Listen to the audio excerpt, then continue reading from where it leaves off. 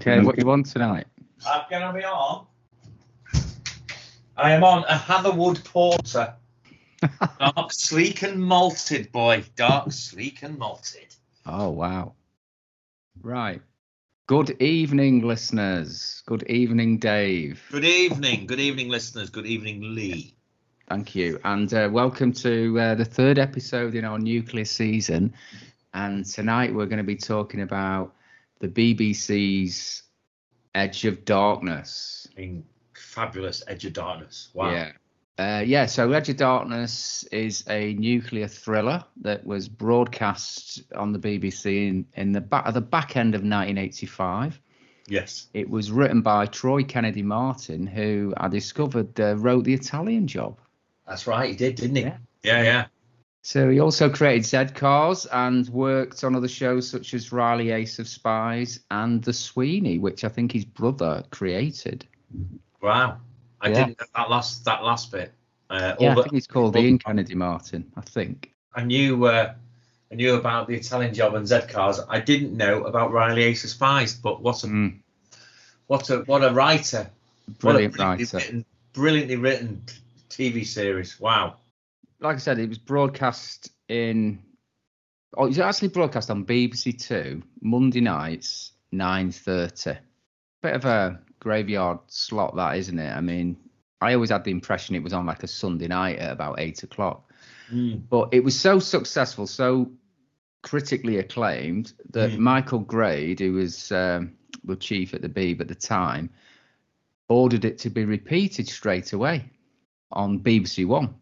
Wow. So I think they did 3 double bills because there's 6 episodes, and subsequently it's got a lot more viewers, and so it was a great success for them.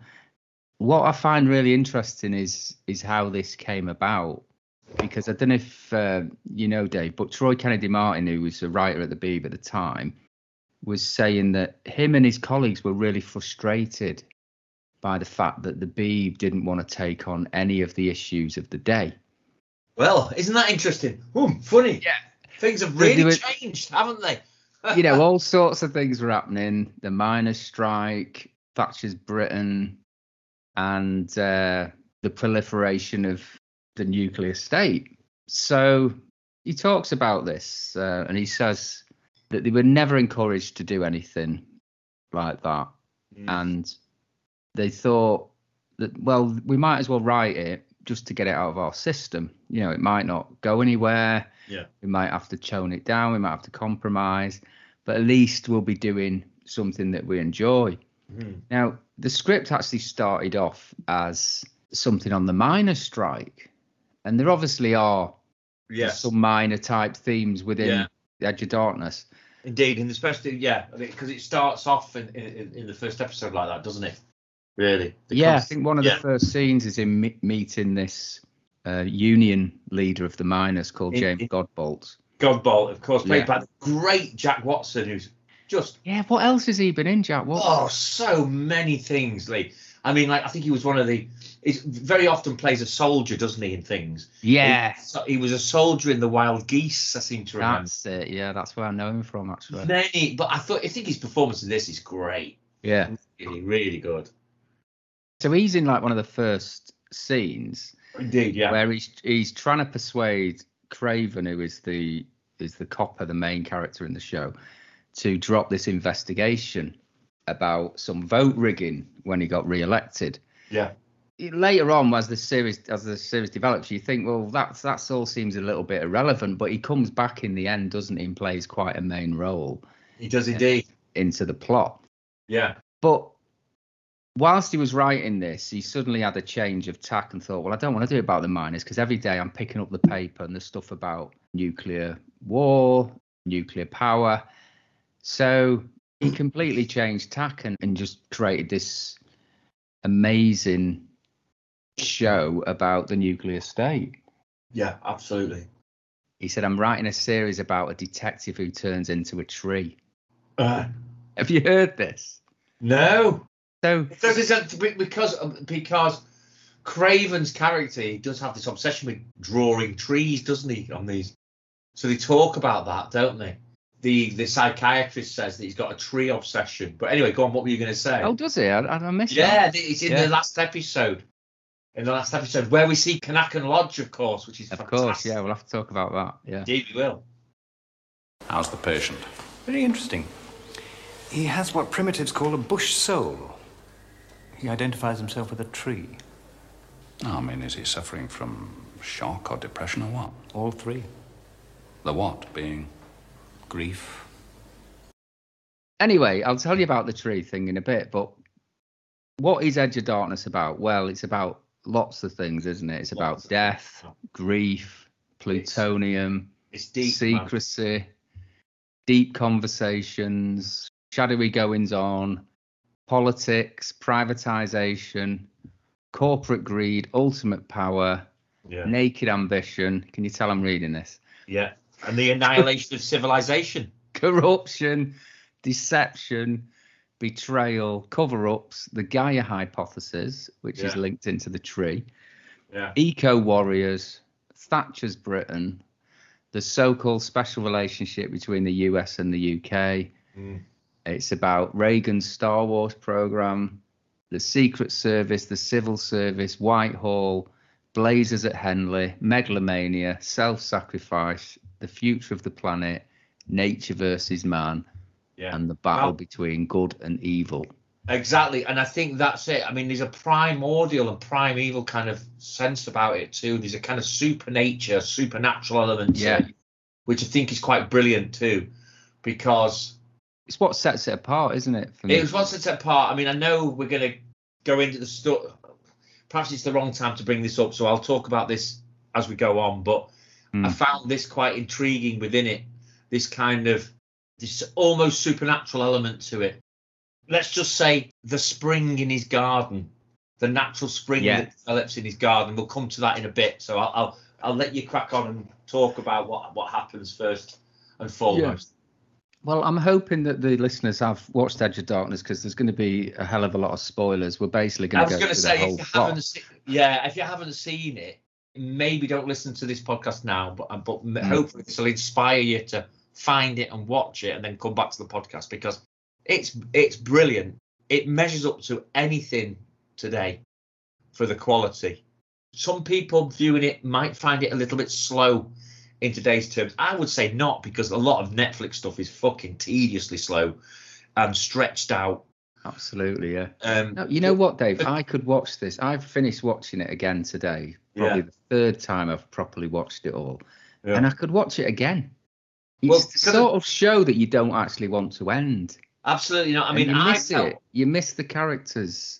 And I felt quite badly because of time constraints.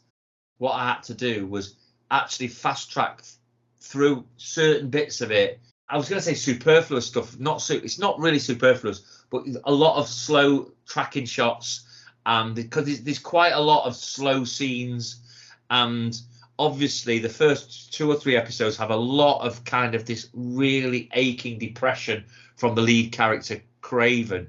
So I was wanting to get to the juicy scenes in between some of this, but even having to do that, it's so compelling.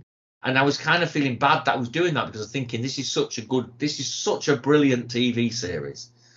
Of such high quality, of such great acting.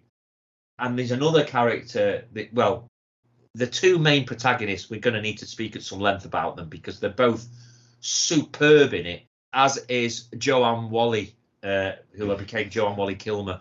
Brilliant. There's no shit characters, I think. The supporting cast is amazing, and I think we said this about when we were talking about Succession. Is that no character is half written. No, they're not. A TV series like this is an actor's dream, isn't it? So everybody in it is going to come to the table to deliver their best performance. But the performances of Bob Peck and Joe Don Baker in it are just tour de force. The pair of them are so brilliant in it.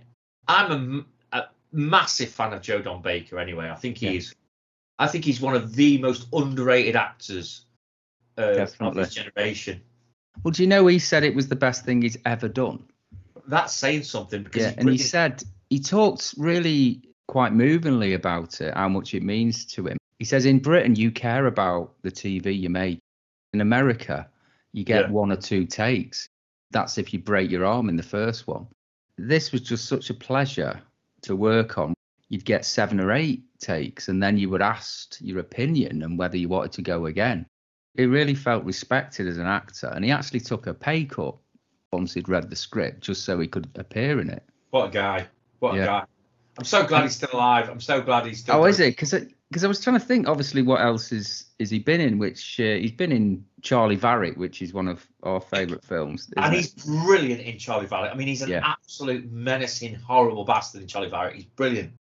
But he's got this kind of eccentric charisma about him. He's a brilliant presence on the screen, and I think he's been criminally underused in certain films and certain things that he's been in, because he's such a good actor. He's brilliant, and this performance is so good because he mixes this kind of eccentricity and comedy with this idea of somebody who is potentially extremely dangerous as well. Definitely. Yeah. But he's got all these eccentricities and all these strange peccadillos. Almost maybe there's almost a homoerotic element in it as well. You know, this is another side that I really noticed within it.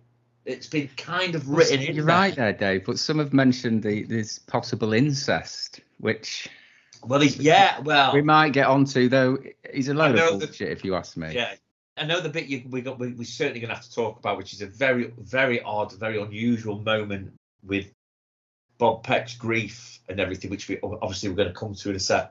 Yeah. But there's a scene when one of Joe Don Baker, his character's name is Darius Jedburgh, and he comes home or comes to this apartment where one of his buddies, who's been on a mission with him, has been injured very badly, either fatally injured or in a really bad state. And the guy who's sort of looking after their house breaks down in tears, and it's obviously a suggestion that he's kind of his lover, you know. Yeah. Yes, he's definitely gay, isn't he? And then he turns around and he says, "Have you got my cum dancing tapes? Did you tape cum dancing? Did you tape cum dancing for me? Oh. The finals, that's what he calls it. He said, did you take the finals of cum dancing for me? You know, as this guy's weeping because he wants to watch the ballroom dancing. He's full of quirky oddities, this character. Brilliantly written. Yeah. I think that scene also shows how matter of fact absolutely death is, and losing a friend, because of the job he does. He's just desensitized to it. It's like, oh well, it just didn't work out for him. That's life. Brilliantly put, Lee, because I thought that was fantastic. Almost like sociopathic slightly. Not sociopathic really. Somebody who is just used to death. Exactly. Used to having colleagues die around him. Still just trying to find a way to just get on with his life. That's why he's so quirky and eccentric, because he's seen and done so much dodgy shit and so many kind of nefarious CIA undertakings, Exactly, yeah. Well, the way he turns up his golf bag and there's his fucking automatic rifle, inside it. He loves golf as well, doesn't he? He loves cum dancing, food and golf. Like this program, Craven? Come dancing? Yeah. It's my favorite program. We don't have anything like that in the States. You want a drink? Vodka and ice. All right. How was El Salvador? Well, I spent the entire time playing poker with gangsters. One long round of gold chains and designer jeans. He's passionate about these things. He's really interested. Yeah. He's got a good sense of humour. And he's a fantastic character that runs through it. And of course, spoiler alert, he does, as the series go on, you find out more and more that he becomes a really heroic character, really, in the end. Yeah. I think, anyway. He definitely does, you're right. Okay, so we'll talk a bit about the plot now. The first episode, so it's 6 parts, like we say. So the first episode is called Compassionate Leave. And the protagonist of the show is played by Bob Peck. His character is Inspector Ronald Craven, who's a Yorkshire policeman. Proper. He's been widowed and he's brought up his daughter on his own from the age of 10, Emma, she's called. So Emma's now about 21, and she's a bit of a political and environmental activist, isn't she? So in fact, one of the first scenes we see is Craven picking her up from a university where she's attending this environmental meeting, where we see the real Michael Meacher MP giving a speech. Yes, we do. That is a brilliant that point. Throws you a bit, doesn't it, in the first few scenes? He's acting, obviously. He's acting to this audience of other actors who are playing students at a university. Yeah, it's quite a good job, to be fair. But he gives quite a passionate speech about. He does. I can't remember exactly what he says, but it's about, you got to care, you got to wake up. Yeah. So anyway, he picks her up, and the real cataclysmic moment happens when they get back to the house, and they're trying to get out of the rain, and they're confronted by a very scary gunman that ambushes them, and he screams at Craven, calling him a murdering bastard. Yeah. And as he's about to shoot, Emma jumps in front of her dad and takes both barrels. Yeah. And that's basically the story kicked off. Now, although Emma's clearly dead, that isn't the last we see of her, because she turns up throughout the series in random moments as a physical projection of Craven's mind, part of the grief process, I suppose. Yeah. Where she guides him, she gives him advice on mundane things like the washing, but she also gives him clues what to look for, who to speak to, and gets him to think about what he's doing. Which makes that kind of almost seem even more than a projection of his mind, because, like you say, there are elements where she's giving hints and pushing him in a certain direction, and you're kind of thinking, wow, this is sort of just slightly veering into the idea of the supernatural with it. So there is that almost kind of otherworldliness about the series as well, which adds again to the flavour of this very rich pot of drama, Yeah, exactly. Yeah.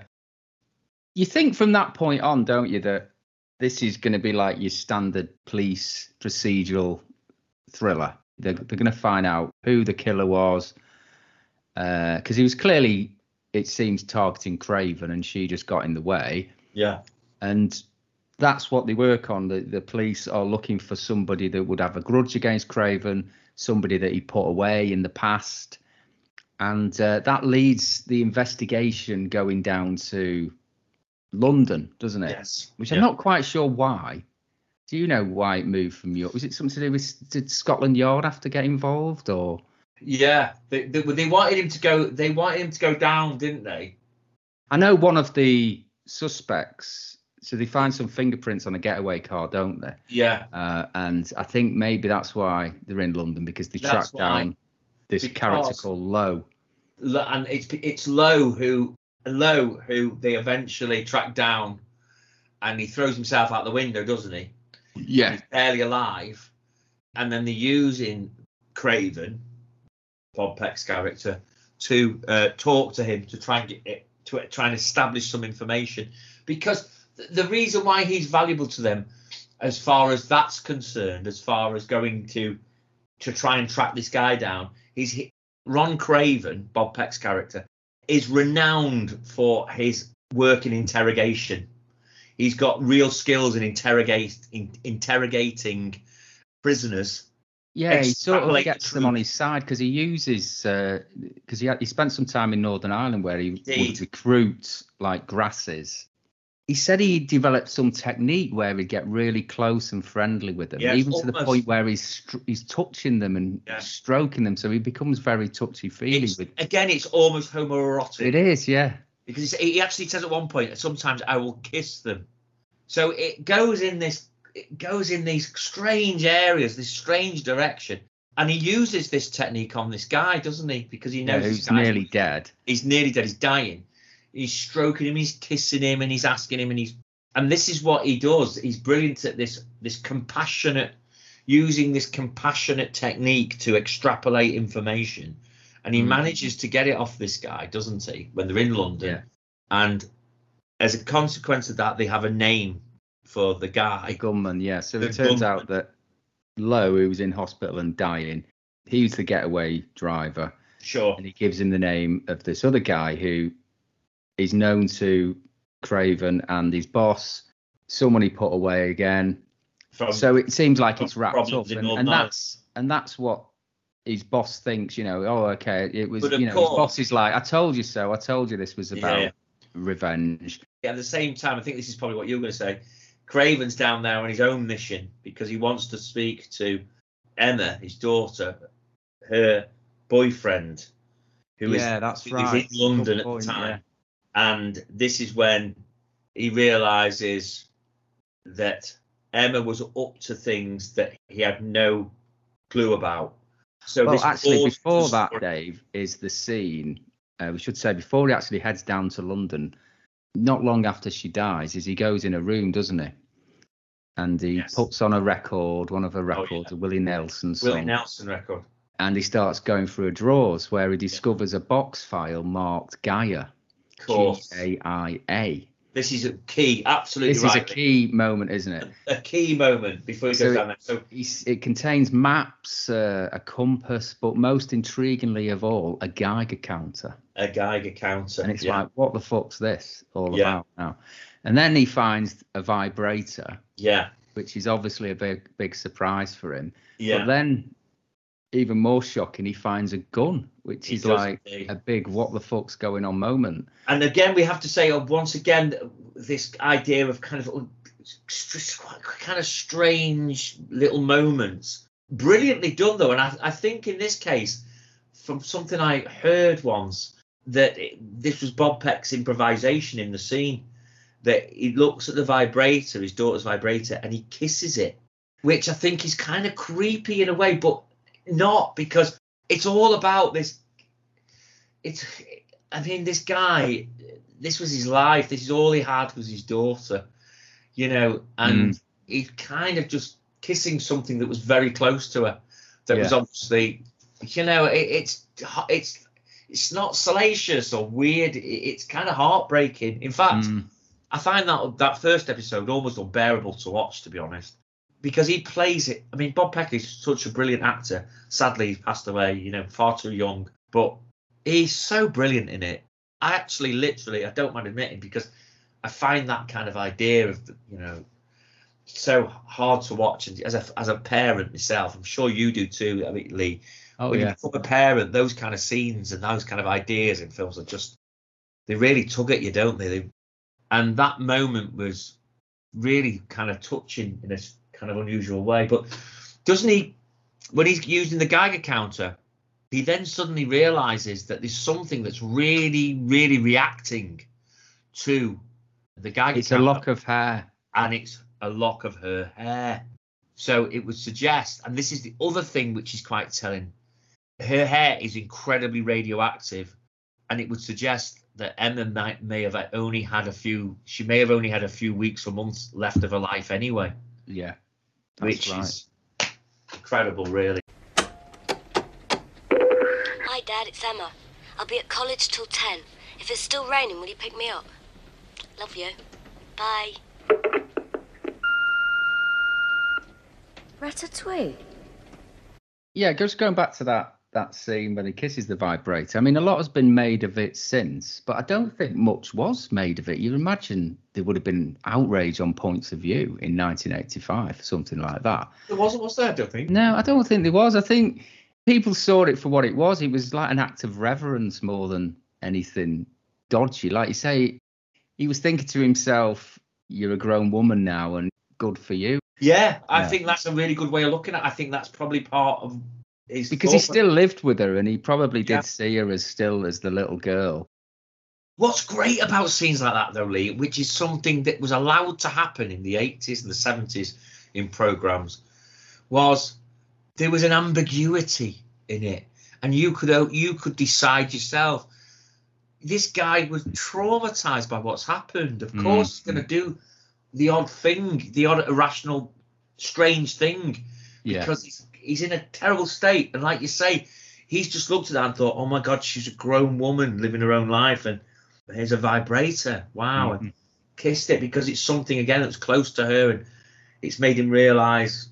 Yeah. They had a very close relationship too. They had a really loving, close relationship. You see that in the car, don't you? When before she dies, when they're coming back from the university, it makes it all the more traumatic, doesn't it, Lee? Yeah. Because they're having this beautiful time together, coming home and have made your ratatouille, and they're talking about the ratatouille, and the rain's pouring down, and you can see they're so happy to see each other and be in each other's company. And then this terrible thing happens, and the next minute she's dead. And it's interesting. I think that scene when he is in a room and he probably is viewed her as quite naive before this, typical student into all these issues, and she's going to get a shot when the real world hits her.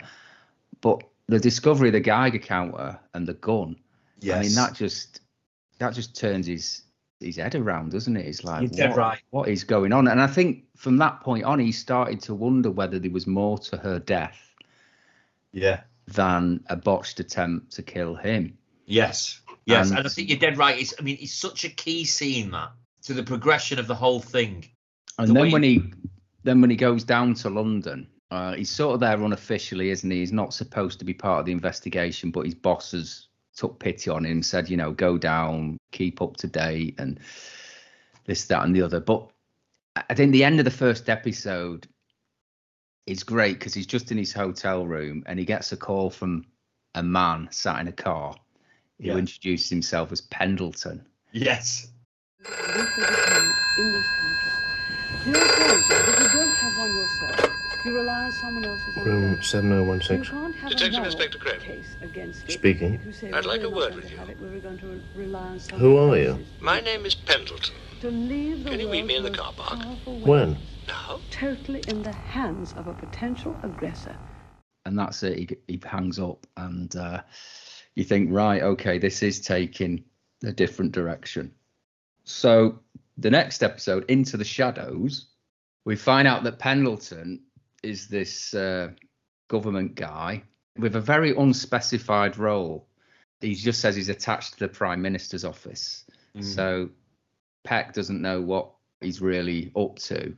But he explains to Craven that the government have been aware of Gaia's activity in relation to them breaking into this nuclear waste facility in Yorkshire called Northmoor. Yeah. They tell him that Emma led them in. He led the group of about 6 of them. They're not really sure why, but all of them have either gone missing or have been found dead. And one of the dead ones is actually discovered riddled with radiation. Yeah. So Pendleton's assignment seems to be to try and find out what they were doing. So this is why he's got in touch with Craven. And then he introduces Craven to his partner Harcourt, played by the brilliant Ian McNeice. Oh, yeah. And he's essentially a lawyer, but like Pendleton, he's been drafted in for this assignment. But then I think they introduce him to Jedburgh, don't they? Yes. I think so, yeah. So we should explain that one of the key things is this nuclear waste plant called Northmoor, which is owned by a private company called IIF, which stands for International Irradiated Fuels. It's run by a guy called Robert Bennett, who is played by Hugh Fraser. Hugh Fraser is brilliant because he is the epitome to me of your Jacob Rees-Mogg type figure. Plummy voice, poshly spoken, slimy, sly. Yeah, well, he's got a great haircut in this, hasn't he? He's got like big hair. Big hair, like kind of B.A. mullety. Robertson type. Yeah, it's quite mullety, isn't it? It's quite... But he's balding at the same time. He's going a bit, he's receding. But he's not giving up his rock and roll hair. No. So Northmoor's business is disposing of low-level nuclear waste. So I think Pendleton and Harcourt realise initially. Yeah. So they realised that wouldn't ordinarily produce the amount of radiation they've discovered on the bodies that they've found of the people that broke into Northmoor. Another thing to say is I think the reason Gaia broke into Northmoor to try and find what they were doing is that they discovered high levels of radiation in a nearby river. So they started to get a bit suspicious about what was going on there, as did the CIA. And that's how Jedburgh gets involved. Yeah. Joe Don Baker's character. Craven, my name is Jedburgh. Who did you say you are? Darius Jedburgh. I'm a friend of Harcourt's. I am not a friend of Harcourt's. I only met him today, and I don't like him already. Well, he speaks very highly of you, son. That's okay with me. Look, I'd like to meet you. When? Well, now, for Christ's sakes. Look, I just saw you on television now. The sight of you struggling in that sea of sanctimonious shit still before my eyes. It's almost 11:30, Mr. Jedburgh, and I am just about to go to bed. Well, take a cold shower and get on down here, you bastard. I really want to meet you. I'm at the Tiberio restaurant on Curzon Street. The Tiberio? On Curzon Street, Craven. He contacts Craven and tells him all about Gaia's activities, and he tells him he's had a file on Gaia and he's got a file on Emma, who he describes as a terrorist, Yes. which obviously shocks Craven. Yeah. But he says anyone who messes with plutonium is a terrorist. Yeah. So that is the premise of the investigation, is that they think Northmore has been illegally storing or making plutonium. Yeah. Which I didn't realise that wasn't allowed, actually. I thought once you get into the nuclear weapons game, anything goes. But Well, I would imagine that there's huge legislation about it. yeah, there is. And I would imagine also that a private company, because Yeah, that's a good point, actually. this company gets taken over by an American company called Fusion, doesn't it? So this, again, it's a private American company where suddenly there's a suggestion that... Well, that's going through, isn't it? That's not quite done, the takeover. Not quite done, but I think is the implication not that this has been something that they've been looking to do and to store this plutonium there on behalf of and as a consequence of. Well, that's what they're trying to find out. Like, whose plutonium is it? Who's given the order? Exactly. What's it going to be used for? Exactly. But at this point, we've got this trio of high-level deep state characters who are circling Craven. You know, he's just been thrown into a completely different world. He's got Harcourt and Pendleton. They're trying to find out stuff from him, what he knew. Same with Jedburgh. So it's like this two-way thing where they're trading information. They're helping him understand what his daughter was involved in and why she might have died. But they also suspect he might be involved as well. So you're never quite sure if they're on his side or if they're actually good guys. Even though he does start to form this friendship with Jedburgh, you wonder whether he's being used by him. Yeah. And I think Craven is wise enough to understand that himself. He is quite suspicious and he doesn't willingly trust them. And he doesn't trust Harcourt or Pendleton. No, I mean, they don't even hide the fact. They don't even try to make themselves look trustworthy, do they? No. You kind of, in a weird way, I felt, trusted Harcourt a little bit more than Pendleton. Definitely, Dave. Harcourt is the more trustworthy of the two, even for a lawyer. And he's pretty straight talking about some of the things that he thinks are taking place in Northmore, which is, so you're thinking, oh, this is quite refreshing. We're getting somewhere with this. Would you say that Gaia was a subversive organization? They broke a few rules. Did you know that 6 of them broke into the nuclear waste plant at Northmore 8 weeks ago, and they were led by your daughter? No.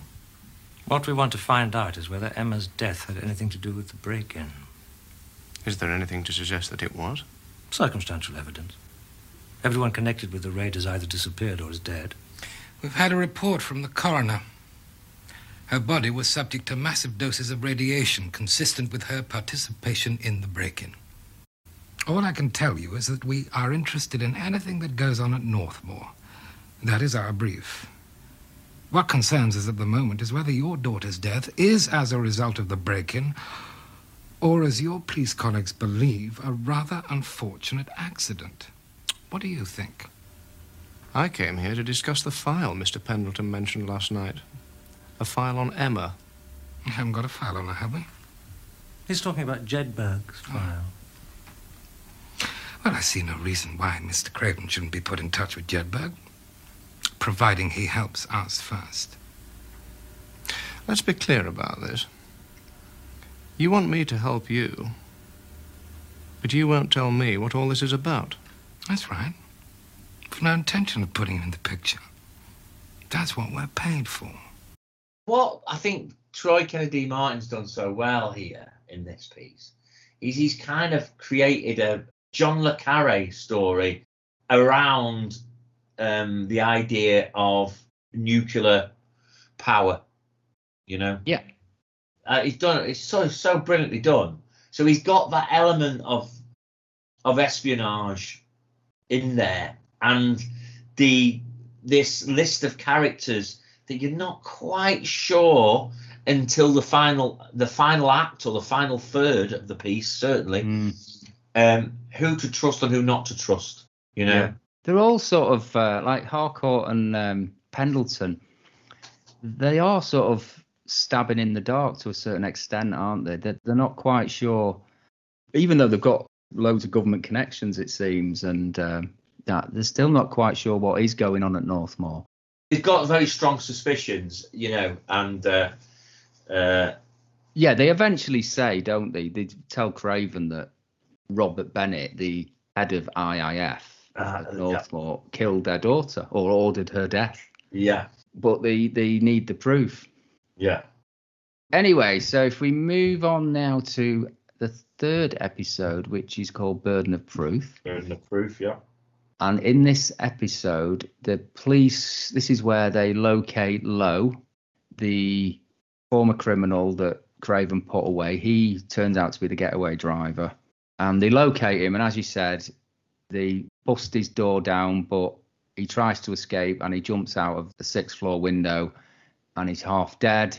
He gives, on his dying words, he gives the name Macroon to Craven, which is a name that's known to the police. He was another criminal that was put away by Craven.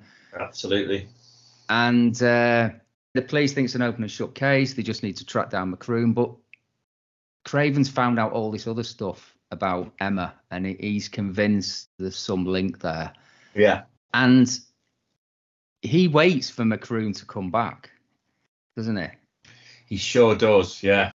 He wants to see if he can find out from Macroon who gave him his orders. So Macroon does end up coming back, and he gets into Craven's house. He's got the shotgun on him, and he's about to kill him. But Craven isn't bothered, is he? He doesn't really care about his life anymore since Emma's died. But all he wants is for Macroon to tell him who gave him the orders. And he begs Macroon to tell him before he shoots him. And it appears that Macroon is going to tell him until he's taken out by a police marksman. Yeah, amazing scene because you think, you know, you just think, initially think, what the hell's gone on here? Because Macroon suddenly falls back, splattered. You think he's just about to shoot Craven and kill him without giving Craven any sort of information.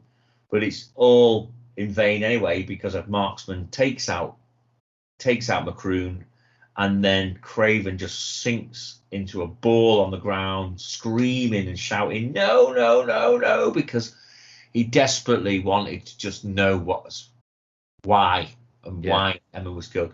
Before he was quite happy to die. He thought, I'm going to die in this moment, but I just want to know. I just want to know what happened to Emma before I die. And that gives you a clue about his state of mind and his personality, because you realise at that point that is all that Craven is living for. All he's living for now is he just wants to know what happened to his daughter, and he will sacrifice anything as a consequence of that. Yeah. He's not bothered about his own life. He's got nothing to live for anyway. He's lost his wife, his daughter. He's got nothing. Yeah. I think the guy who plays Macroon is scary. He's really scary, isn't he? He's got a right psychopathic stare. Scary scenes. The scene before it as well, where he's just sort of stalking the house, is really creepy as well. I think this episode actually opens with like this shot of Macroon stood in the rain from the back, and the camera pans round and you see his face. It does. Yeah, it's very creepy. I was looking for you, Sergeant. She just got in the way. You fired both barrels into She that was coming at me like a goalkeeper. You could have picked me off blindfolded if you'd wanted to. You daft Irish brat! I was in no hurry. I knew I'd get you sooner or later. But how long have you been out? A year. And you waited a whole year before you came looking for me. I told you, Sergeant. Someone gave you the gun and the car and told you where to find us. Who was it? Why don't you make your peace with God? I want to know before you pull that trigger. Oh, what's the use? You were both marked. Both of you. It matters to me. Ask her, Craven. Next time you meet her. Please. I want to know. It's really well made piece of work as well. The thing is, because it's got such a good story and some great character development, you kind of forget about how it's been filmed as well. And it has been filmed really well. It's been made brilliantly. Definitely. Well, Martin Campbell, the director, he was known as a bit of a maverick director at the time, wasn't he? Apparently he'd done some maverick directing on Shoestring. And I think, what else did he do? Yeah, he worked on The Professionals as well, Minder. And he went on to do a couple of James Bond films in which he cast Joe Don Baker. Yeah. It's interesting, isn't it, that he's cast him again. And it's kind of sadly, in the end, what probably more people will know Joe Don Baker for at the end of his career is that he's a reoccurring character in James Bond films than dare I say it, which is and he'll obviously be known for Charlie Varick as well. But I think over time he will be. This TV series will keep coming back one way or another over time. You know, it's going to be one of these things that generations will pluck it out again. You know, it's got that kind of quality, hasn't it? Yeah. So I think that's what's good about these great lead performances from Bob Peck and from Joe Don Baker. I think they'll sort of live the test of time because I think it's quality, isn't it? It's a quality piece of work. Absolutely. So we come to episode 4, Breakthrough. And in this episode, through an old contact in Ireland, he finds a way to get access to an MI5 computer. So this guy puts him in touch with this couple. Yes. Who help him break into an office. This is a brilliant scene. He gets into the computer and he finds out more about Emma and Gaia. And he also finds out that the government think Macroom was acting on the orders of Northmore Security. Right. And then to kill Emma. Well, people know, the government know he's there, don't they? So for some reason, I suppose when he's logged into the computer, it's alerted somebody. Yeah. And the police are on the way.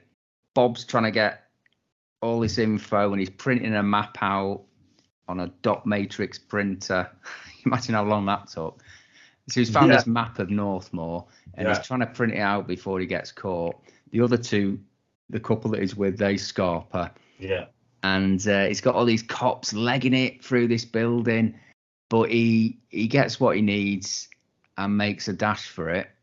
And before about 25 coppers catch up with him. His escape route's a bit weird because he ends up in a theatre. Yeah, I thought that. Where he meets another character, Clem, who is played by Zoe Wanamaker. That's right. Now, he's already met her before. I think she's an associate of Jedburgh and also a member of Gaia. So Jedburgh says, look after Craven. I think that's why she's there. She inevitably ends up sleeping with him. But they form quite a nice bond, don't they? She does seem to really care about him. Yeah. And I suppose this is where this episode also is where we heard about the fact that Northmore is trying to be bought by this large American nuclear power company called the Fusion Corporation of Kansas. That's right. Which in itself raises a lot of questions. Indeed. Feeding to a House of Commons inquiry. Because they want to know why such a massive company will be interested in a low-level nuclear waste plant such as Northmore. So a lot of this episode is about this inquiry in which Craven and the character of Godbolt, the union guy, are called to give evidence. Yeah. Now, is this the one where Godbolt confesses to Craven about his involvement? Yeah, I think it is. I think there's something else we've missed as well, because I think just before this, we need to point out that Darius Jedburgh's character fesses up to Bob Peck that he helped create, if not started, Gaia. Right? He did. And he did it because Jimmy Carter, when he was in office, was concerned about the proliferation of nuclear energy being spread around the world, and he wanted to create a strong movement against it because he thought CND was like wishy-washy. Yeah. So this is why Gaia got formed. That's and of it. course, Gaia becomes the organisation that Craven's daughter so passionately gets involved with. So all these links suddenly appear all over the place, you know. And of course, at this point, before this point as well, I think Jedburgh is talking also about how dodgy the idea of this fusion company coming to take over the plant or to take over Northmore, potentially take over Northmore, is. Because again, it's this interesting idea that's been created within this. Again, the depths of this series is incredible because it's this idea of private companies, probably, you know, publicly shareholder companies taking over what should be government run entities. And I think it's a real key point that's been made in here. It's like, who's in control of this fucking stuff? You know, is it countries? Is it governments and countries? Or is it private business? You know, huge point I think they're trying to make within it. Definitely, yeah. So this House of Commons inquiry, forgot to mention before, it's looking into, you know, this takeover and whether they're going to approve it. Because obviously there's been some controversy with Northmore, given that the dead bodies were there. Yeah. But during the inquiry, Bennett, the head of Northmore, admits quite openly that they did deliberately drown the people that broke in. Under the NAIR scheme, you should have informed the police, did you? No, we did not inform the police. Under the site license issued by the Nuclear Installations Inspectorate, you should have informed both the AEA and the Health and Safety Executive. We did not inform either of those bodies. Then whom did you inform? We informed the Ministry of Defence. The plutonium we were storing was the property of the MOD. We felt they were the only people we were authorised to communicate with. So he's sort of indicating that the plutonium is owned by them. Yes. Yeah. Again, it's this murky. I didn't need to go to the police. I didn't need to go to these other authorities. I only needed to contact the MOD. It's only the MOD. And it's almost like that'll shut you up. Yeah. A bit like the labyrinth that Northmore is. There's a labyrinth of like cover up and espionage going on around this plutonium, you know, which is incredible. But I think this is near again to the scene where Godbolt and Craven speak to each other, and Godbolt confesses, doesn't he, that even though he's been this union leader, he had all this pressure put on him because he was trying to look after his miners, wasn't he? Because the mines are actually under Northmore, aren't they? Yes, that's correct. So these old mines are under Northmore, and when they were not used anymore, the government wanted them to store stuff in them, secret stuff. When they no longer needed them, they sold them, the mines, to Northmore, and he was part of the package because he needed to look after the men who were still working on the mines. Something it was like a deal that, to anyway. look after his workforce. He was protecting his workforce, so he was thought he was doing a good job for his workforce as a trade union leader. It's the end of the road for me when this gets out. How did he get involved in the first place? Started back in the 60s. Ministry of Defence took over the mines, started building storage facilities, needed miners to maintain them, someone in the union to look after the miners. I were picked, signed the Official Secrets Act, and that part of my job wasn't mentioned outside of the executive committee. Over the years, Northmore became an underground city. Then came the defence cuts, changed in strategy. MOD didn't need Northmore anymore, so they leased it to Bennett. I were part of the deal. I suddenly found myself dealing with a nuclear waste plant. That must have made life difficult. We had a national executive paranoid about nuclear power, and I were now wading knee-deep in the stuff. But he says to Craven, and this is a bit of a... Yeah.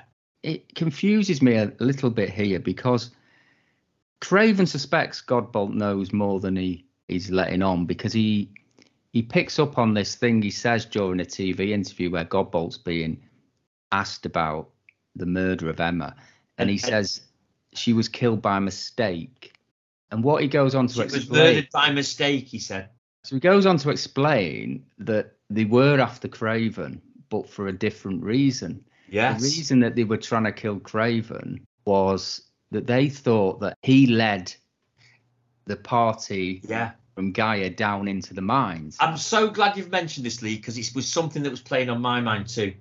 Because if I was Craven over this scene, I'd be fucking furious with this guy. Of course, yeah. Because he basically says, doesn't he? He says to Craven, he says, well, I said it was you. I said it was more likely to be you that led them down the mine. And then they knew you were the chief suspect, right? Well, you're an experienced caver, Craven, so I told them that, blah, blah, blah. And then what does he say soon after that? I'll leave that to you, Lee. Go on. Yeah. So you're right, Dave. He's basically put the gunman onto Craven. He set him up. Set him up. Now, but what I didn't understand here is that the gunman should have probably shot both of them, shouldn't he? Because they need to get rid of Emma as well. She led the party. But almost to rub salt into the fucking wounds. A few seconds later, he says, I'm not all bloody a sellout. I was the one that led them in there. Yeah. He was the fucker who led them in. You know, I would want to throttle him. I would have wanted to dive at his throat at that point. Yeah. But Craven doesn't do that.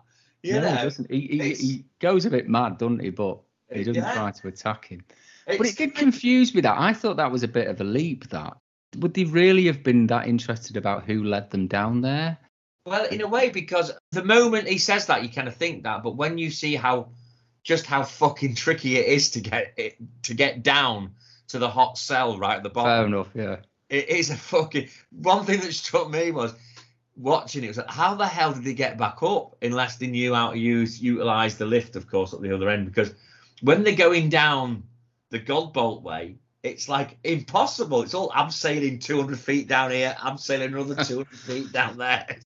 But yeah. So Godbolt does try to redeem himself by saying, I'll lead you down there. I'll help you break in.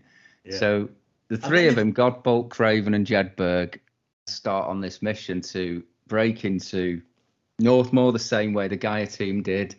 And Godbolt takes them to the entrance to Northmoor. So he takes them through this labyrinth of caves and leaves them at the entrance. And it does seem very easy to break in.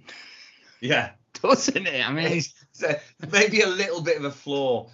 That said, though, it does leave you that impression that it's hundreds, nay, thousands of feet down into a labyrinth that, you know, unless you really wanted to get down there, forget it. But I know what you mean. It's like they've sort of ducked and dived the security pretty easy to get down to this particular place that Godbolt knows how to get in safely, if you like.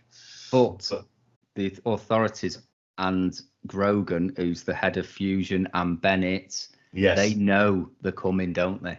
Yes, they do. Someone's let it slip. Indeed. So they let them break in with the intention of drowning them. Yeah. In the same way they did with the Gaia team. But that fails. Yeah. And they eventually come across this cave which has the hot cell in. Yes. But the hot cell being...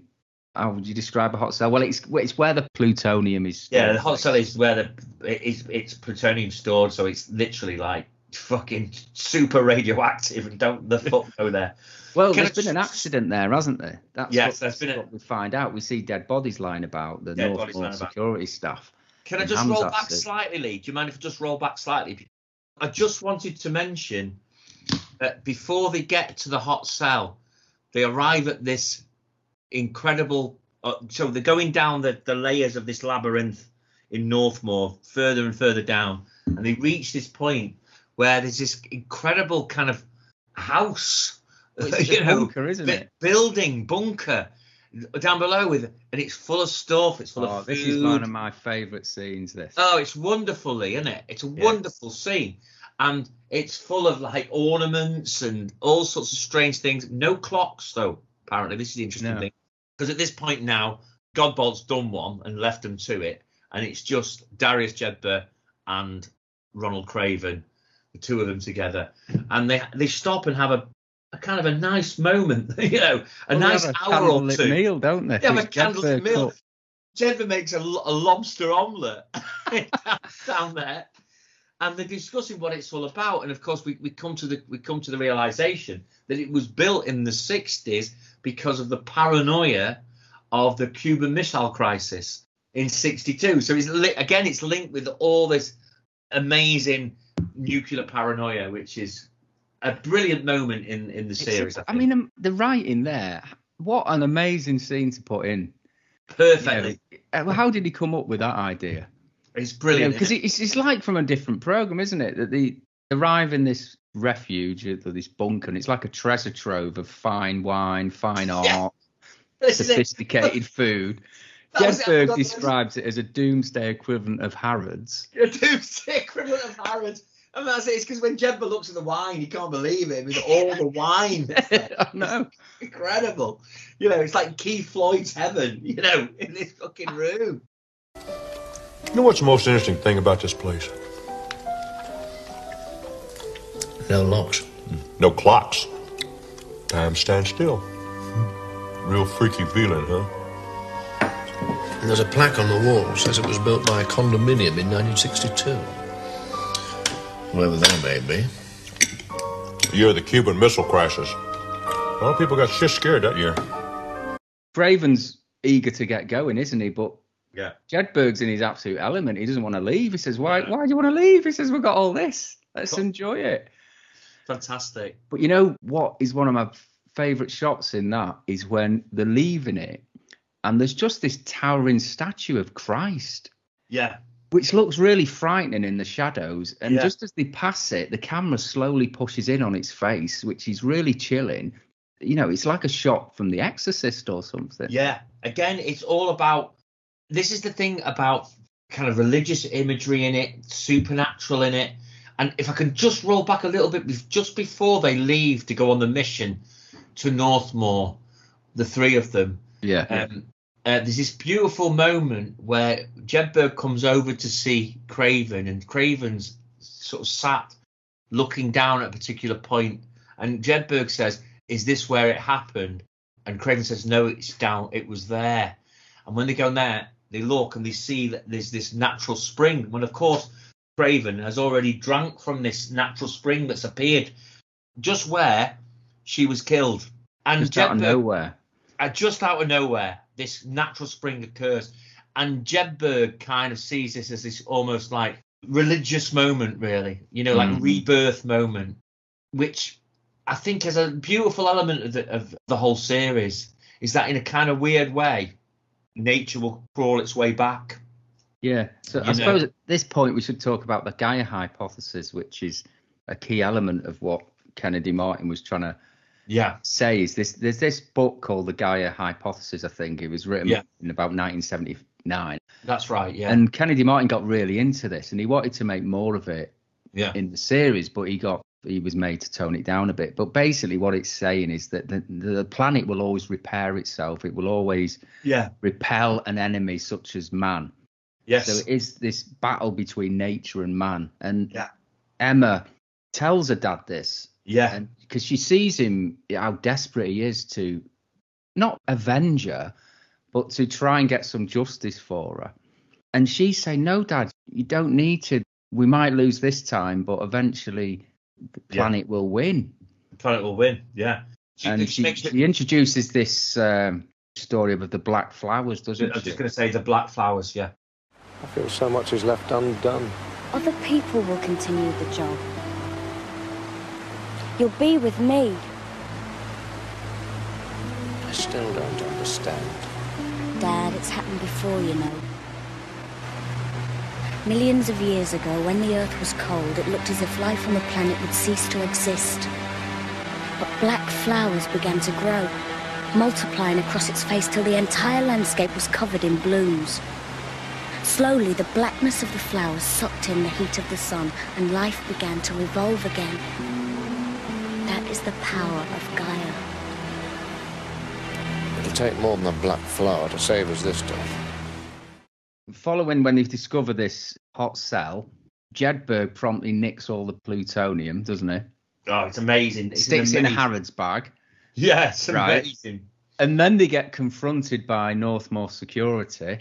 There's the gunfight, isn't there? Yeah, so they get confronted by Northmoor security who've been expecting them, and the flooding didn't work. No. And suddenly they turn up in Hamzat suits and machine guns, and there's this mad shootout. But Craven and Jedburgh escape. Jedburgh's got the plutonium, and they split up, with Jedburgh telling Craven to meet him in Scotland, or to find him in Scotland if he manages to get out. And then there's this other bizarre scene where Craven finds himself in this room full of dusty ancient telephones as he's trying to escape. And he's trying every one to try and get a signal or a line. And finally finds one. And he's ringing this number. He doesn't know where he's ringing. Yeah. But then it cuts to this policewoman who's going down into a basement. You know, she's heard this phone ringing somewhere. Trying to figure out which phone it is. Yeah, so she goes into another dusty room and finds another ancient telephone, answers it with, "Hello, Downing Street." Good. And Craven just screams, "Get me Pendleton!" And episode ends, credits roll. Yeah. Downing Street? Get me Pendleton! Again, that was a brilliant scene. Brilliant scene. Totally brilliant. So now the final episode, Fusion. Which is amazing. Yeah, so it opens with Craven in a military hospital. Somehow Pendleton has got him out and managed to rescue him.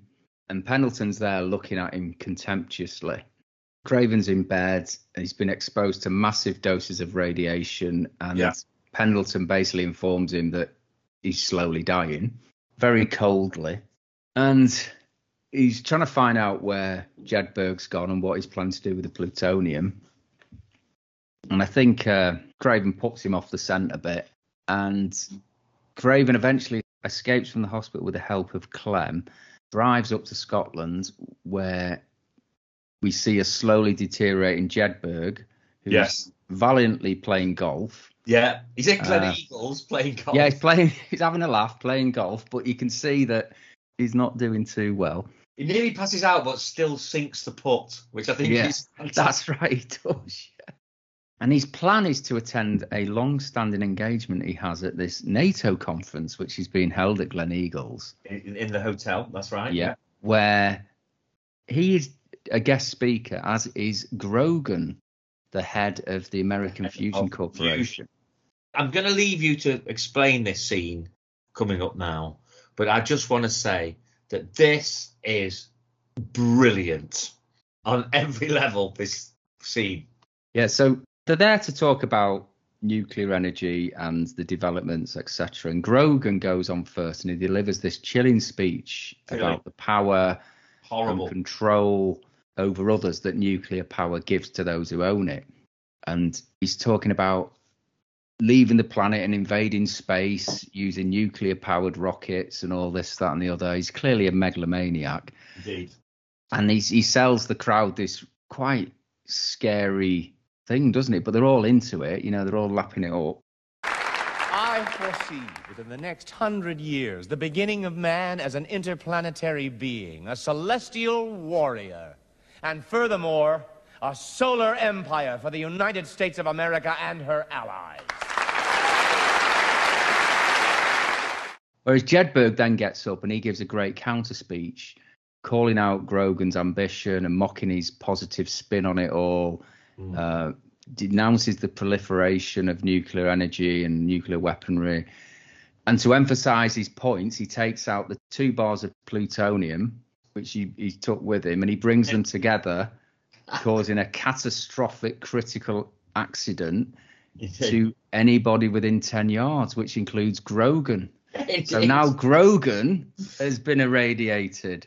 Well, what I love as well about this scene is before he does that as well, he holds them up, but as soon as all these fucking generals and colonels and potential arms dealers and warmongers in this fucking audience see this, they shit themselves and just run for cover, trampling over each other to try and get out because they know what he's got in his hands. Well, it's interesting. Grogan doesn't run. No, Grogan He's doesn't. just too stunned. Grogan is just sat there, and it's that brilliant moment where he brings the two pieces of plutonium together. And this huge spark of light hits the air. There's this energy, and you know full well Grogan's at it now as well. Well, does Grogan realise it? Because he's remarkably normal after it. It's so odd. Now, this is the thing. This is the big flaw to me. It is a flaw. Because the very next scene, you have the scene where you've got the Foreign Office Minister in the same room with Grogan and Bennett and a couple of cronies, and the plutonium in the suitcase, which he looks at, right? And Grogan's there in his dinner suit, like doesn't give a shit. Exactly. Doesn't give a shit. And you're thinking, oh, have we misread this? And at first I'm thinking, have I missed something here? Have I missed something? None of the others seem to acknowledge it either, do they? None of the others seem to acknowledge that he's got this box. Okay, yeah, there's a suitcase, plutonium, thanks very much. And Grogan's there. And I'm thinking, like you'd be bothered about changing into a fucking dinner suit and bow tie when you've just been exposed to like fucking the highest level of plutonium that you can irradiate all your organs, and you just say, oh, well, I'm having dinner. Here's nice brandy. You know, it's so odd, that scene. And you're thinking, oh, it must have been a stunt. It wasn't really the plutonium. That's what I was thinking at that point. Yeah. But of course, we find out at the very end, it was the real deal. He's fucked. He's fucked when you see him at the end. In this episode, we also get, I think we find out the answer to the biggest mystery of the whole show, which is why was Northmore producing plutonium and on whose orders? Which I have to say, Dave, I'm still not fully clear about. Bennett says originally that it was the government. Yeah. But we find out that it seems to be Grogan's, because Grogan was worried that his takeover was going to be blocked by the government.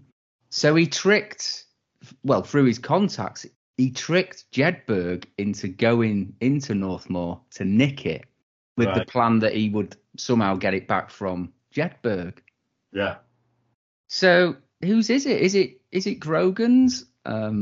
Is it the government's? Again, great ambiguities. You know, maybe this is a trait of Kennedy Martin, because in a very different way, the end of the Italian Job, you've got the gold slipping down the bottom of the bus, and and then Michael Caine famously goes, "Okay, boys, I've got a plan." Okay, and we leave it there. So in a way, at the end of this, it's something left in the air for us to sort of figure out for ourselves, I think. Yeah. But I suspect the idea behind those scenes are of this complicity between governments and private business. And I think this is the idea. I think this is the whole idea behind it. There's a lot of situations in this world where governments lease out, difficult things to private business. Yeah. I think this is part of it. So they're almost letting them be mavericks, that the British government is almost letting Grogan be a maverick to do his own thing, even though it should be literally a military. The whole thing should be a Ministry of Defence thing, shouldn't it? Yeah. From start to finish. But that's the great point that they're making in it, is that these private businesses are getting hold of some of the most dangerous pieces of material that the world has ever known or understood, or partially understood. Because let's be honest, we only partially understand its potential, don't we? Yeah. And I think that's the whole complexity of it, really. Jedburgh understands that better because he's had years in the CIA. He's seen so much shit going down. He's seen governments flip-flopping. It's scathing about Carter, because he said that Carter flip-flopped from being this anti-nuclear thing to switching right over and wanting to nuclearize again, probably because of what. And again, that's a nod to the changing of the guard in Iran, wasn't it? If you remember, in '79, Carter had all those difficulties in Iran, didn't he? Because the Shah of Iran was overtaken by the Ayatollah Khomeini, and it became the Middle East. That part of the Middle East became very, very difficult and dangerous again. So that's what happens then. That's a kick. That's a knee-jerk reaction to governments. So let's make sure we've got plenty of defence here, and make sure we've got our nuclear defence in order, because they could be fucking trouble. they could maybe put a big threat in Israel. Again, very, very. Nothing's changed. No. But I thought I had got an explanation to this question, right? Because Harcourt, in the last episode, he thinks he's got it all sewn up now, and he's quite confidently passing this file to a government minister and tells him that it contains all the evidence they need to convict Northmore of illegally producing the plutonium. They've broke every rule in the nuclear handbook. Yeah. But to his astonishment, the minister says that they knew all about it from day one. Yeah. The minister, played by the brilliant Jeremy Child. Jeremy Childs is great. Yeah. He oozes Rees-Mogg. Yeah. Northmore was producing plutonium illegally, contrary to the Nuclear Installations Act of 1968, the NPT, and every other international agreement. They are breaking every law in the nuclear rule book. Northmore was producing very small quantities of plutonium by a secret laser process, which was classified as experimental. I knew about it, and so did a number of my colleagues. You knew about it? From day one. An experimental station with a defense component is not subject to any of the restrictions you've just quoted. I don't understand. I mean, if you knew what caused the contamination, why was I brought in to investigate it? Because the Americans became suspicious.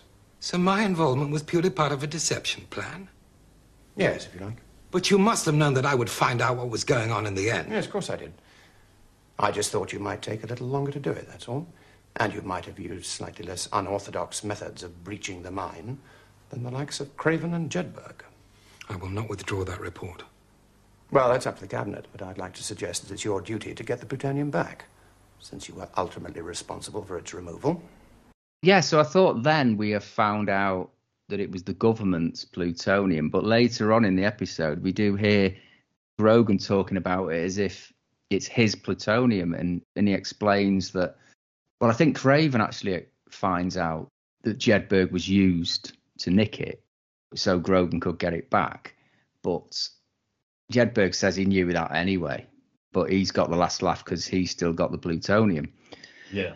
So this does lead us actually to the sort of final scene where Jedburgh's escaped and he's holed himself up in this farmhouse in Scotland.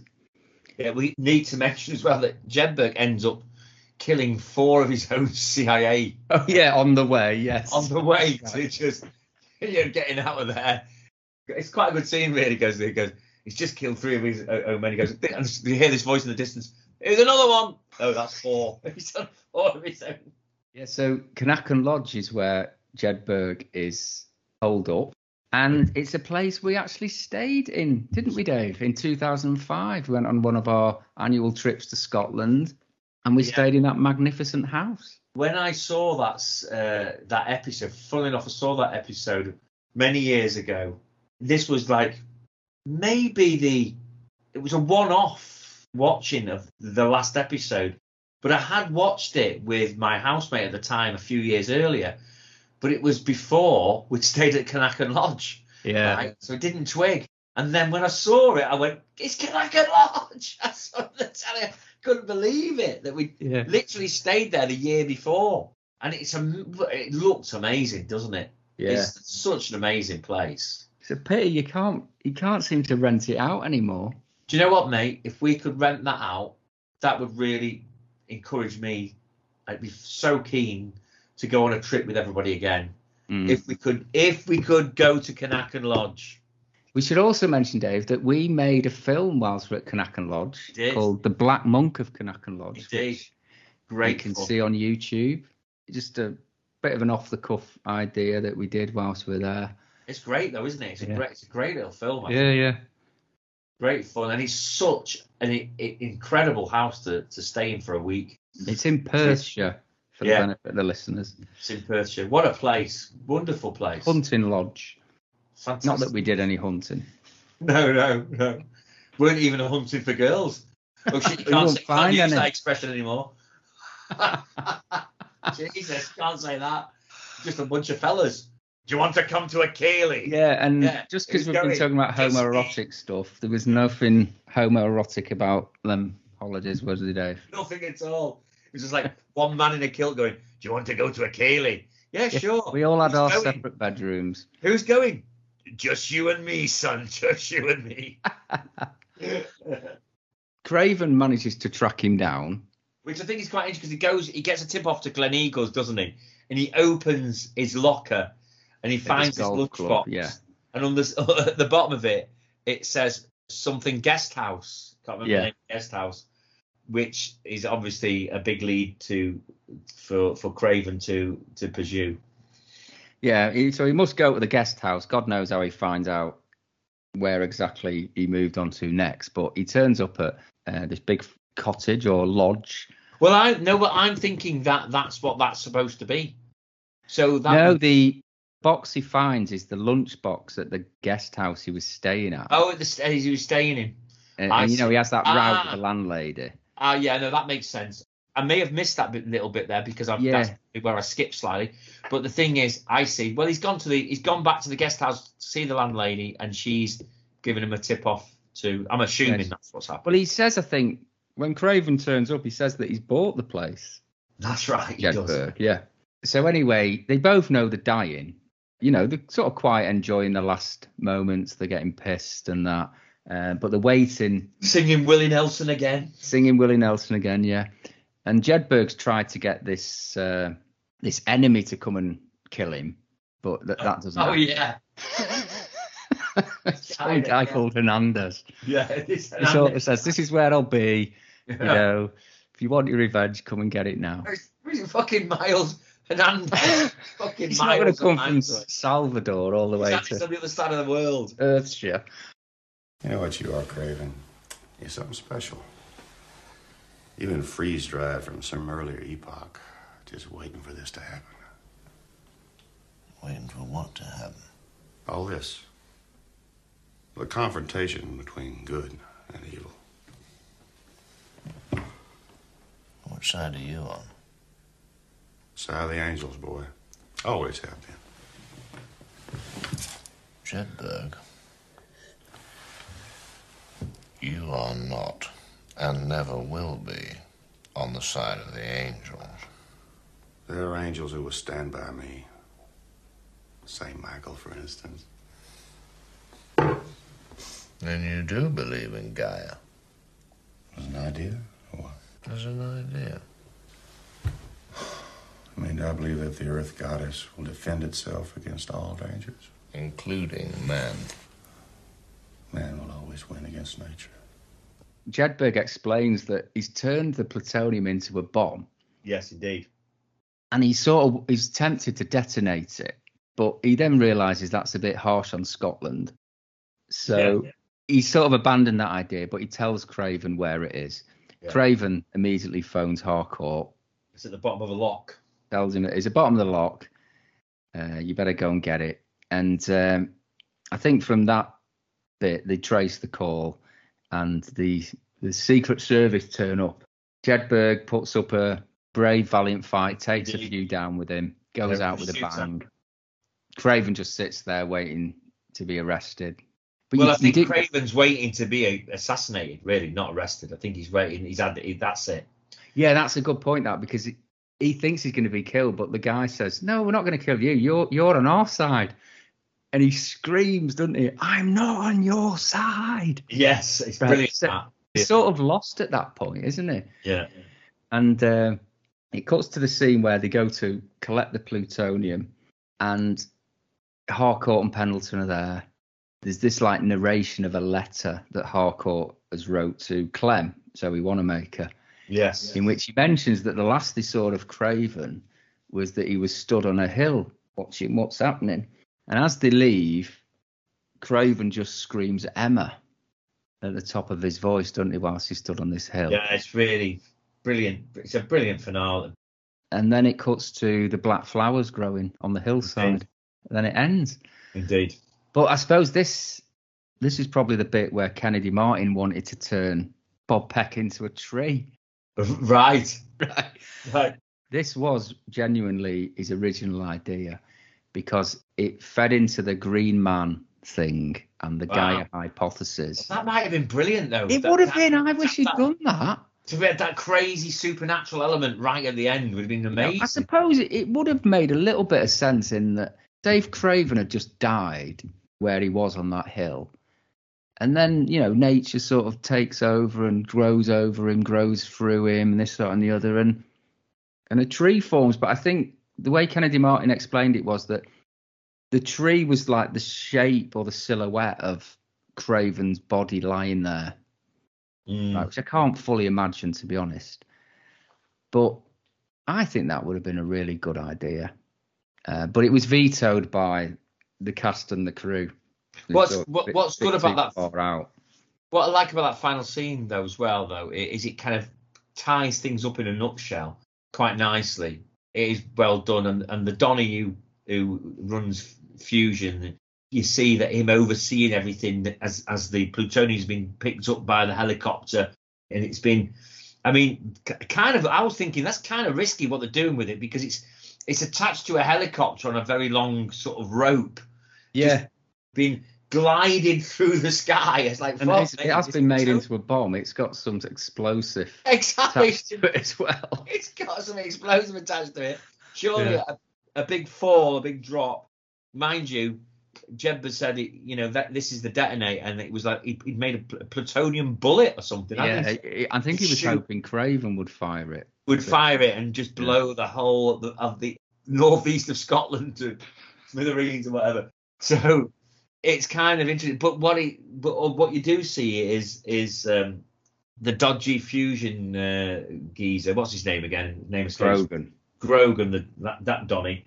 You can see that he is now developing serious signs of radiation sickness, which is pointed out by Harcourt. Yeah, and his letter, saying, I think Grogan's getting it now, and it explains it, but it still leaves that mystery why that scene was so calm. Yeah, you're right. It really did not spoil it, but I couldn't understand it. I mean, maybe it was... Again, Kennedy Martin trying to throw us off and not make things predictable. It's kind of maybe a bit of a flaw, but... Or possibly, Dave, it's the irony of someone like Grogan not understanding what nuclear... Quite possibly, nuclear material does to a person. Yeah. He's a businessman. He's not a scientist. He doesn't really fucking give a shit. But then again, he kind of... I don't know, because he kind of knew when Jedburgh was there. He did, to be honest, And Jedburgh does explain, doesn't he? Just before he brings them together, he says, 400 rads to anyone within 10 yards. Get it while it's hot. Yeah, exactly. It's brilliant, that. But maybe there's a kind of arrogance. But that's what the implication is in that scene. It's like an arrogance that it won't happen to me, won't affect me. I'll be all right because I'm so rich and I'm so wealthy and I can have the finest meals and the finest this and the finest that. Yeah, it's still strange though. But then again, there's quite a few strange scenes in the whole series, and it doesn't spoil it as an overall piece of work. No. I think that's the idea. I think the idea behind it is that it has got some very quirky, unusual things going on within it, like the fact that Craven didn't get aggressive. In fact, to be fair, there's not really one scene in the whole thing where Craven gets aggressive or violent towards anybody. No, it's kind of not in his nature. His skill is being compassionate and gentle with people. So even that thing I would have, it's a plant one on Godbolt, when he's saying, well, I said it was you, lad, because you're a caver, but actually it was me that took your daughter down there. It's like, you want to fucking chin the bastard. Oh, God. I've got to mention my favourite characters in it are Harcourt and Pendleton. Oh, yeah, they're great. Dave. I just love them. They make an amazing double act, and I'm a bit disappointed they didn't actually have a spin-off series. Because, it looks like they've been borrowed from Yes Minister. They're these really sort of Whitehall English types, really cold and smarmy. And the way they're portrayed by the actors is amazing. And they have some great lines. And there's a great scene where Jedburgh's sort of taking the piss out of them. Yeah. And he's saying, "Oh, I hear Heseltine's cutting the defence budget." Oh yeah. Breakfast? Yes, large malt on the rocks, black coffee with honey.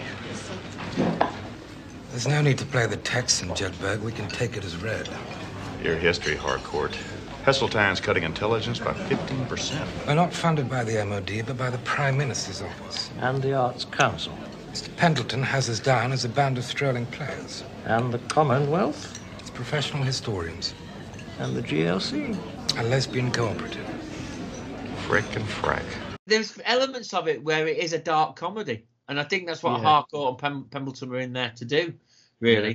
There's that other line when they're in Gleneagles, Pendleton and Harcourt, after Jedburgh's been killed, I think, and they're waiting for room service, and Pendleton brings this big tray of stuff. Yeah. Harcourt says something like, "I thought we'd ordered oatcakes."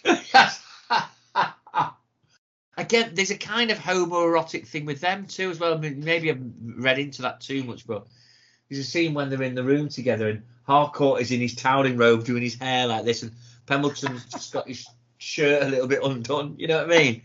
There's a kind of, it's because what it suggests to me is like public school boys, probably been bum boys at Eton, but they also like the girls too. They just don't give a shit. They don't give a shit. And Pendleton's really just like really sort of creepy when he comes across Clem. Really sort of disrespectful to her. Yeah. Leery as well. Yeah, exactly. Again, I think that's the great thing with it. It's like there's a lot of these kind of ambiguous characters throughout it. They're obviously the two sort of stellar, outstanding ones in it. But there's so many figures in it that you kind of throughout the series. I mean, like probably the big MacGuffin. Is that what Hitchcock called it? Someone who you think, a character that you think is probably central to dodgy dealings and espionage, and they're nothing to do with it. And that's the Bob Peck's boss as the police officer, the guy who's the police officer from American Werewolf in London, John Woodbine. Woodbine, great in it. And I was thinking all the way through, he's linked somehow. Right, with, so he disappears, doesn't he? Like he just disappears. Yeah. This is it. You're kind of thinking he's definitely involved in Northmore. There's something going on here. And him and Godbolt are in it together. There's something else going on. Yeah, because it's interesting you say that, because at the beginning, when we were talking about that scene where Godbolt's putting pressure on Craven to drop this investigation, it seems like Godbolt's got the backing of Craven's boss there. Indeed, Woodbine's character. This is the great thing. And I think that is a very clever writing technique. That he's done that deliberately, because he's made us want to think in that kind of Hitchcockian or Agatha Christie way. He's made us think he's involved somehow. But he's not. He's just a copper. He's a good guy. He's a good guy who cares about Craven. And he's not a by the book boss either. He lets him sort of do his own investigation on the side. He does, as long as he keeps it discreet. Hello, Ronnie. How are you? Okay. Did you call into the house? Yes, we tidied up a bit. Sorted things out. Well, we got Macroon before he got you. Why did you leave the marksman on site? Jesus Christ, Ronnie, he was going to kill you. You gave me your word. Ronnie, I knew exactly what I was doing. Which saved your life. Perhaps you didn't want it saved. He turns out to be a great boss in it, because he actually knows that his abilities of interrogation and interview get great results. That's why he lets him go in. And he feels, he needs this as a catharsis to... Of course, yeah, without doubt. To help his grief. To help his grief with his daughter. But right up until he sort of leaves the picture completely, I'm thinking he's somehow involved. And I'm sure that was a mechanism used by the writer to make the audience think like that, which is what I think Hitchcock calls a MacGuffin or a MacGuffin. This thing that is not really relevant. Well, isn't a MacGuffin the thing Indiana Jones always goes after? Yeah, he's a plot device. Yeah. The plot device being that you're thinking he's involved when he's nothing to do with it. So it's leading you in one direction. I think it's Is that not the Luton bus, Dave? The Luton bus. That's different. That's like a fake scare, isn't it? It's a scare, isn't it? The Luton bus is where you think something's going to happen. That comes from the film Cat People, doesn't it?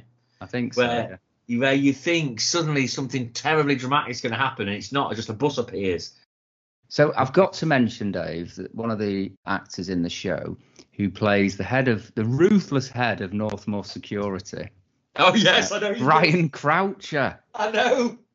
I love Brian Croucher. I know. He was like in every show when you were a kid, wasn't he? Yeah.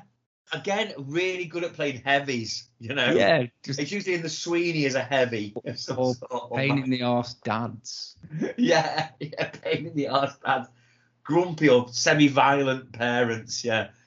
They're both inside. We've got them. They've got the plutonium, for Christ's sake. They're in the service lift.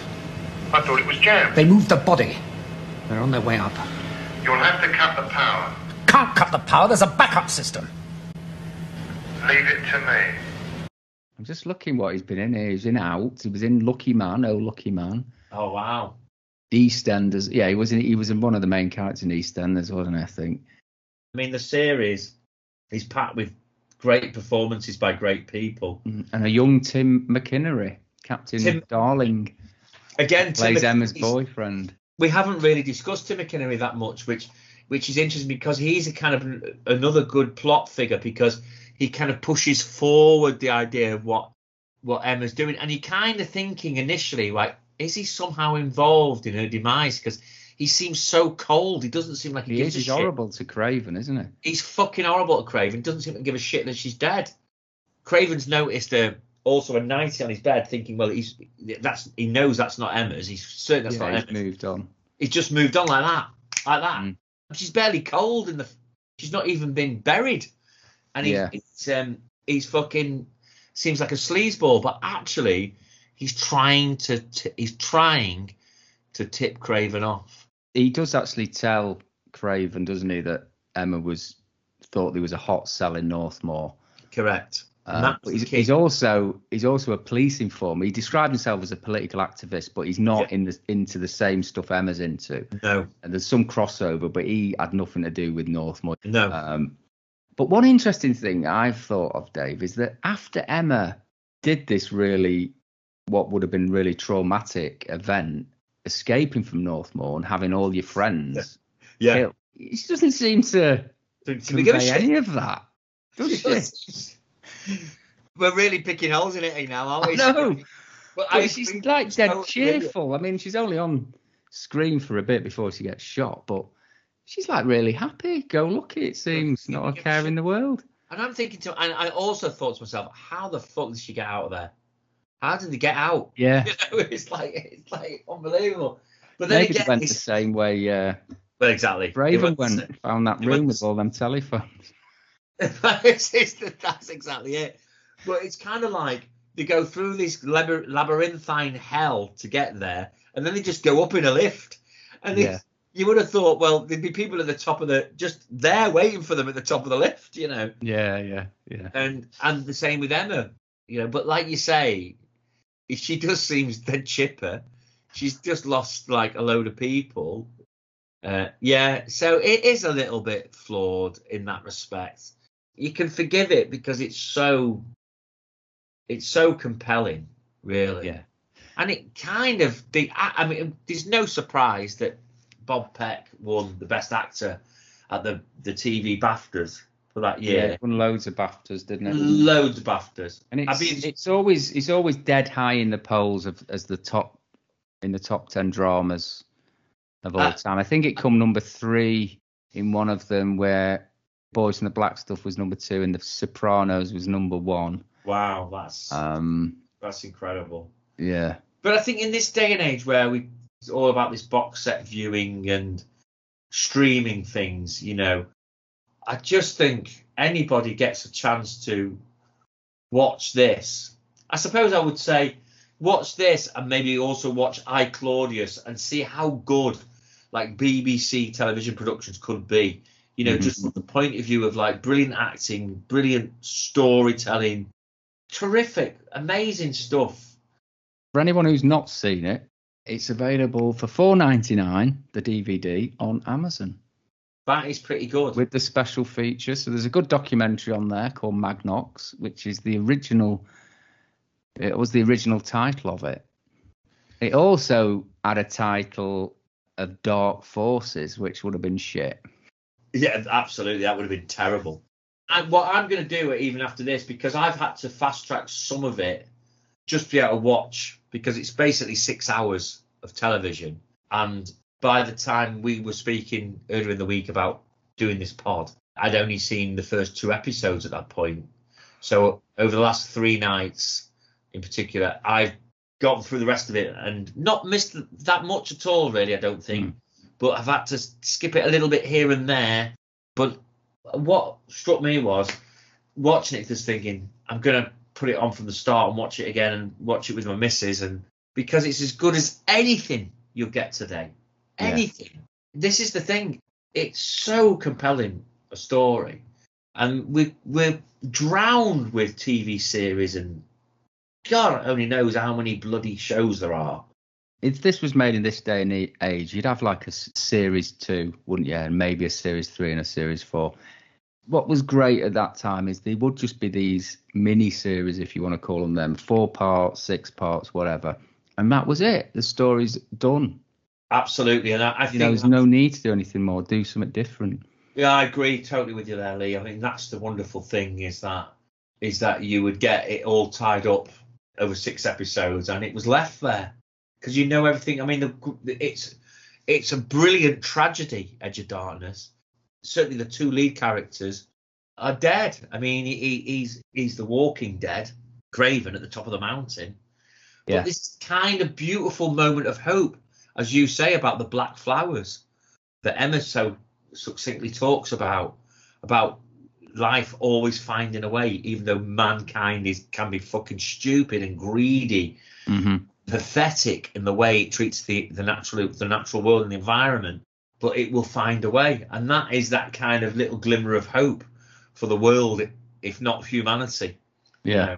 At least Grogan got his comeuppance in the end. Grogan got his comeuppance, but there is that sense of utter guttural loss and loneliness from Craven at the end when he goes, Emma, at the top of the mountain. Because he's lost everything. He just wants. I mean, if it was really a melodramatic ending, he would have just thrown himself off the mountain. I think because really you know full well that Craven's going to die. You know, that's it. And I think that speech that Harcourt makes is beautiful. We could just maybe heard something on the mountain, and you knew damn well that when he mentions that he's shouting Emma, and then it shows him shouting Emma, and I don't know, it's just beautifully put together at the end there, beautifully summed up the whole thing. Yeah. You know? So thoughtful, such a brilliant piece of work, I think. As we drove down the valley, I thought I heard a cry, but it was lost in the noise of the helicopter. When I looked back, he was gone.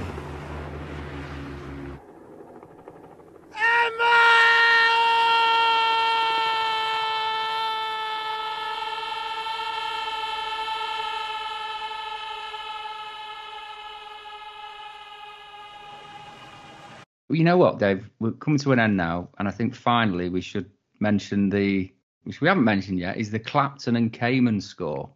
Yeah. Which is brilliant, and I know it's always mentioned. It's always mentioned as like Bob Peck's performance is always mentioned quite rightly, but it is fantastic, isn't it? Yeah, you can't, it's... not just Clapton. I mean, you've obviously got the famous Clapton motif, but the Kamen stuff, Michael Kamen, great composer. Yeah. He says on the documentary that he just bought this new keyboard and he managed to produce these really atmospheric sounds. Yeah. And another thing I love as well is the shots of the train. Without doubt, I love So you get this train that is clearly carrying something through the middle of the night. Exactly. Some nuclear whatever. That's so evocative too. Yeah. Because what that's telling the audience is, at night, there are things that happen. There are clandestine and strange things that happen at night when you're lying in bed, thinking you're safe, watching your fucking television. Oh, brilliant. Because we don't think about it today in the way that I think we thought about it in the 80s. But it's just as bad. I'm sure it's just as bad. I'm sure there's all sorts of strangely nefarious things going on at night from a governmental point of view. Trains taking very dangerous stuff from one place to another. Ah, amazing. But yes, I agree with you. The Clapton and Kamen work is great in it. It's a nigh on perfect. We've picked holes in a couple of things, but aside from that, it's a nigh on perfect piece of work, isn't it? Yeah. Well, just on the Clapton thing, when I can't remember who it was, it may have been the producer, I think Michael Waring, who had phoned up Clapton's agents because they just had an idea of who's the best guitarist in England, you know, who's the best we could get. And he thought, well, Eric Clapton. And he said that the manager laughed at him when he mentioned how much money they'd be able to pay. But he said, all right, I'll tell him. And then he came back on the phone a few hours later, goes, I can't believe it, he wants to do it. But good for Clapton. Yeah, certainly didn't do his career any harm, did it? No, it didn't. Yeah. Great chat, Dave. Yeah, great, mate. Great. So, yes, listeners, amazing piece of work. You've got to check out Edge of Darkness if you haven't already. And if you have seen it, I hope we've done it justice tonight. There's clearly a lot to cover, a lot to talk about, a lot to work out. I do think it's a series you do need to watch more than once. And I've noticed as well, because during watching it, I also did a little bit of research trying to find evaluations and reviews on YouTube about it. There's nothing. No, I was trying to find out something, you know, because I still am troubled by this question of whose plutonium it was, who gave the order to make the plutonium. I've not found anything on that. No. Yeah. No, it's incredible. You'd think there would be much more. I mean, I love the ambiguity of that, because it's like, who owns this fucking plutonium? But the fact that there are no reviews, no YouTube reviews about it, I mean, maybe we're being a bit groundbreaking doing a whole podcast on this, Lee, because there really isn't a lot about it. And for something that was so influential at the time, something that's hit all these lists of like being one of the best TV series ever made by the BBC, there's nothing out there about it. So that was episode 3 of our nuclear season, Edge of Darkness. Thanks for listening. Good night.